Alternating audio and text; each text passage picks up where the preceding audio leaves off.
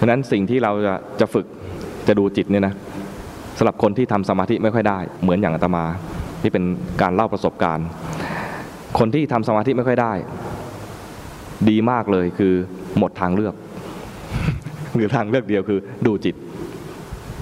มันดีมากยังไงคือไม่ลังเลคราวนี้เราจะทำดูจิตก็คือจิตเป็นยังไงรู้ทันจิตเป็นยังไงรู้ทันดีก็ได้ไม่ดีก็ได้และส่วนใหญ่ไม่ดี ถ้าส่วนใหญ่ไม่ดีนะแสดงว่าเราดูได้ตรงแล้วถ้าดีแล้วดูเนี่ยนะแสดงว่ายังใช้ไม่ได้อาจถูกหลอกหรืออาจจะหลอกตัวเองอยู่เพราะว่าพระพุทธเจ้าเวลาสอนคนดูจิตเนี่ยจิตตานุปัสสนาสติปัฏฐานเนี่ยนะเริ่มต้นเลยจิตมีราคะก็รู้ว่ามีราคะจิตไม่มีราคะก็รู้ว่าจิตไม่มีราคะเริ่มต้นคืออะไรดูว่ามีราคะหรือเปล่านะจิตมีโทสะก็รู้ว่าจิตมีโทสะจิตไม่มีโทสะก็รู้ว่าไม่มีโทสะจิตมีโมหะก็รู้ว่ามีโมหะจิตไม่มีโมหะก็รู้ว่าไม่มีโมหะจิตฟุ้งซ่านก็รู้ฟุ้งซ่านจิตหดหู่ก็รู้ว่าหดหู่ดูของไม่ดีทั้งนั้นเลยทำไมดูของไม่ดีก่อนว่ามันยังไม่ดี ถ้าเราจะทำให้ดีก่อนแล้วค่อยดูเนี่ยนะเราจะไม่เข้าใจความจริงของจิตนี้ถ้าเราคิดว่าจะต้องทำให้มันดูดีแล้วมาดูเราจะไปปรับแต่งจิตซะก่อนซึ่งการปรับแต่งจิตนั้นเราทำไปด้วยการอยากให้มันดีพอดีแล้วดูเกิดความภูมิใจไม่เห็นความภูมิใจ ดูแล้วปลื้มใจไม่เห็นความปลื้มใจดูแต่เห็นว่ามันดีคือมันมีความปรารถนาอยู่ในใจของเราลึกๆคิดว่าทุกคนก็น่าจะเป็นอย่างนี้คืออยากเห็นตัวเองได้ดีอาตมาตอนฝึกใหม่ๆแม้จะรู้หลักการแล้วนะแต่พอลงมือขั้นปฏิบัติก็ยังพลาดอยู่เพราะว่าแอบอยากดีความอยากดีของเราเนี่ยเราก็คิดว่า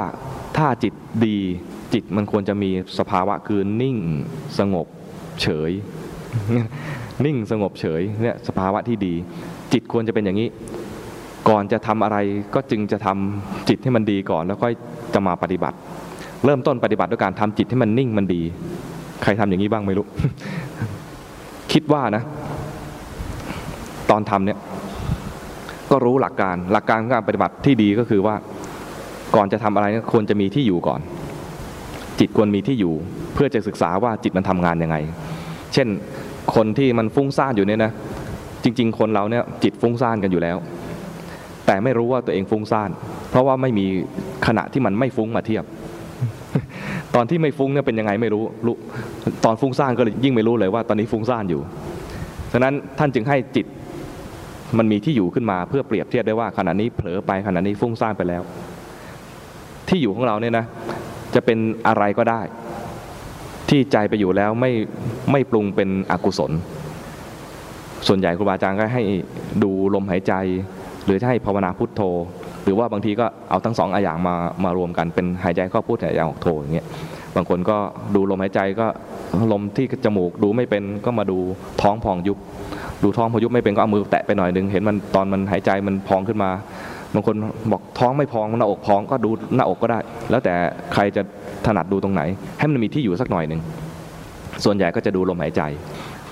อาตมาเนี่ยฝึกมาคือดูลมที่มันกระทบที่ช่องจมูกหายใจเข้า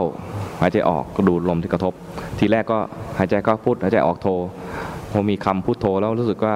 มันรำคาญไม่ใช่รำคาญพุทโธรำคาญใจที่ต้องมีภาระในการคอยบอกว่าพุทคอยบอกว่าโธเนี่ยนะรำคาญใจตัวเองก็เลยเอาแค่ดูลมหายใจเข้าใจว่าก่อนจะเริ่มปฏิบัติต้องมาเริ่มที่นี่ ถ้าจิตอยู่ตรงนี้นานๆได้จะเป็นจิตที่ดีและเริ่มปฏิบัติจากการดูตรงนี้ คิดว่าอย่างนี้นะอยู่ตรงนี้นานๆจะดีถ้าเผลอไปไม่ดีเห็นความเผลอเหมือนกันนะแต่ไม่ยอมดูความเผลอแบบ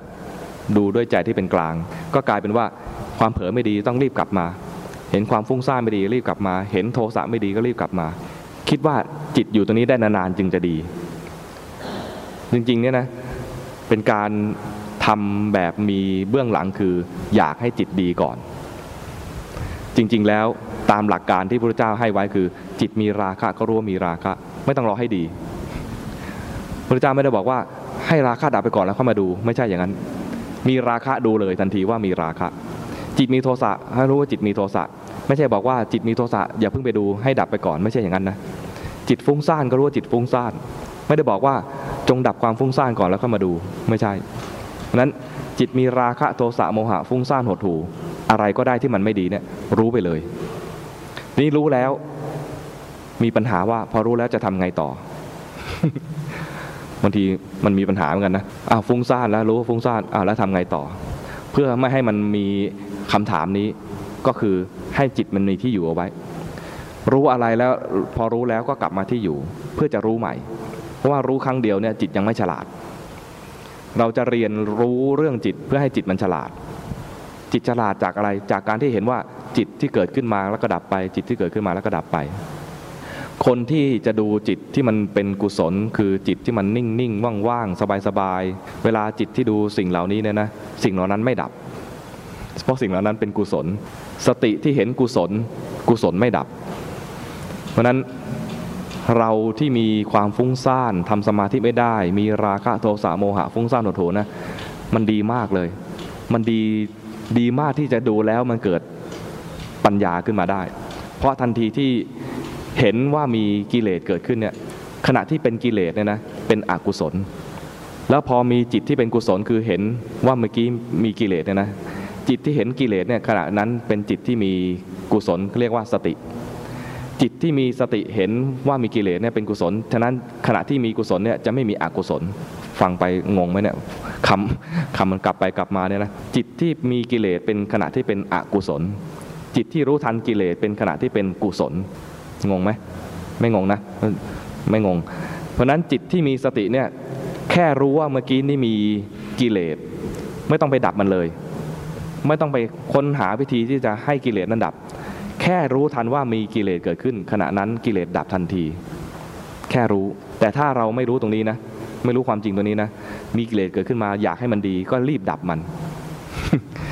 รีบดับมันทำไงมีราคะก็พยายามทำให้มันหายจากราคะทำยังไงดีพิจารณาให้เป็นอสุภะพิจารณาให้เป็นซากศพสมมติเห็นใครดีเห็นคุณหลีคนเดิมนี่แหละเกิดราคะกับคุณหลีเนี่ยนะจะทำยังไงให้ราคะนี้ดับไปก็พยายามพิจารณาคุณหลีให้เป็นซากศพให้ได้พิจารณาก็ทำไมข้างหลังบอกไม่ยากเลยไง ที่หัวเราะนี่คือพิจารณาเห็นคุณหลีเป็นซากศพพิจารณาไม่ยากต้องยกอย่างคนอื่นใช่ไหมที่มันยากกว่านี้ หรือว่าเกิดโทสะกับคุณหลีเนี่ยเกิดโทสะขึ้นมาเนี่ยนะทำไงที่จะไม่โกรธคุณหลีก็พยายามจะไม่มีเมตตา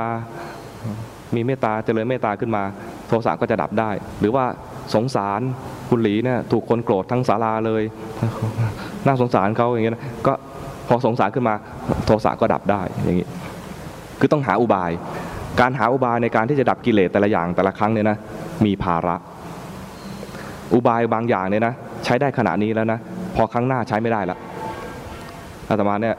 ประสบการณ์ก็คือว่าคนจะมาถามอุบายหลายครั้งเลยเนี่ยเจอเหตุการณ์อย่างนี้กับคนนี้แล้วนะทำยังไงดีเราก็เจริญสติสิมันเจริญไม่ได้ให้อุบายไปครั้งนี้ทำได้โอ้ดีใจกลับไปแล้วได้รับอุบายแล้วผ่องใสมองโลกอย่างนี้ในแง่นี้โอเคกลับมาอีกแล้วกับคนอื่นแบบเดิมเลยกับคนอื่นโทสะเหมือนกันทำไงให้หายโทสะกับไอ้คนนี้รู้ไปสิรู้ไปตรงๆว่ามีโทสะเกิดขึ้นทำไม่ได้ทำไม่เป็นให้อุบายไปอีกมันเป็นภาระสำหรับคนให้อุบายมากเลยแล้วมันไม่จบมันต้องมีอุบายไปเรื่อยๆแล้วมันคล้ายๆดื้อยาทำไปเนี่ยนะให้ยาอย่างนี้ได้ผลครั้งหนึ่ง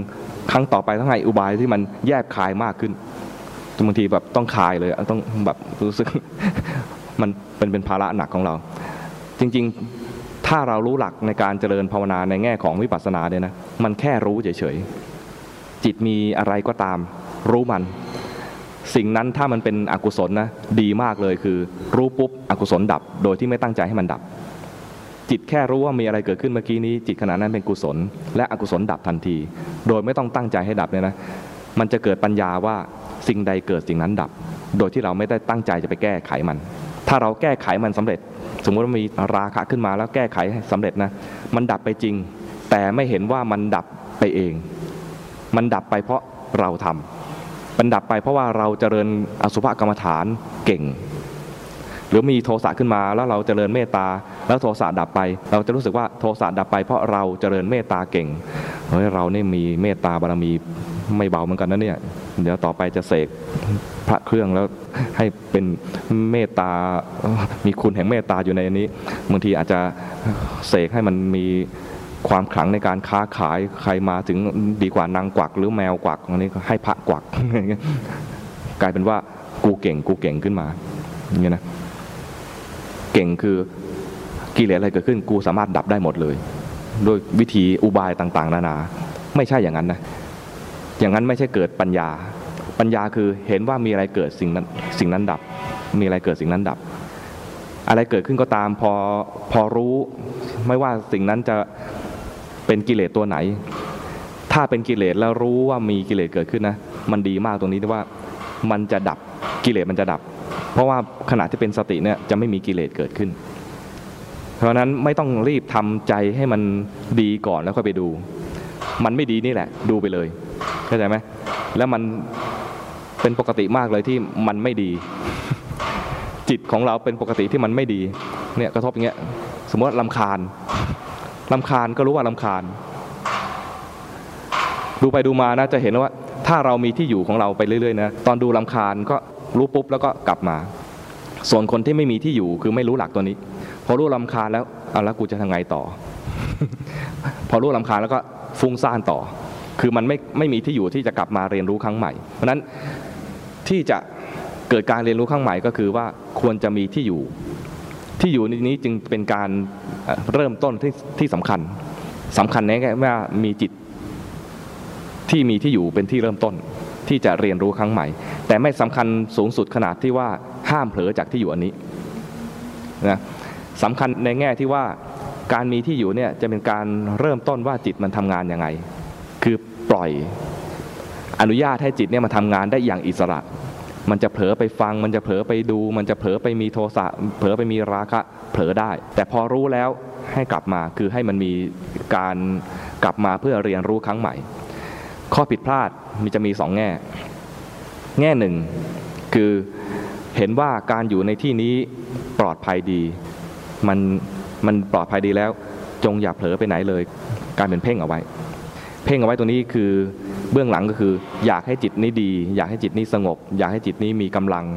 กลายเป็นว่าอาศัยตรงนี้ทำสมถะแบบกดข่มแบบเพ่งแบบบังคับซึ่งไม่ใช่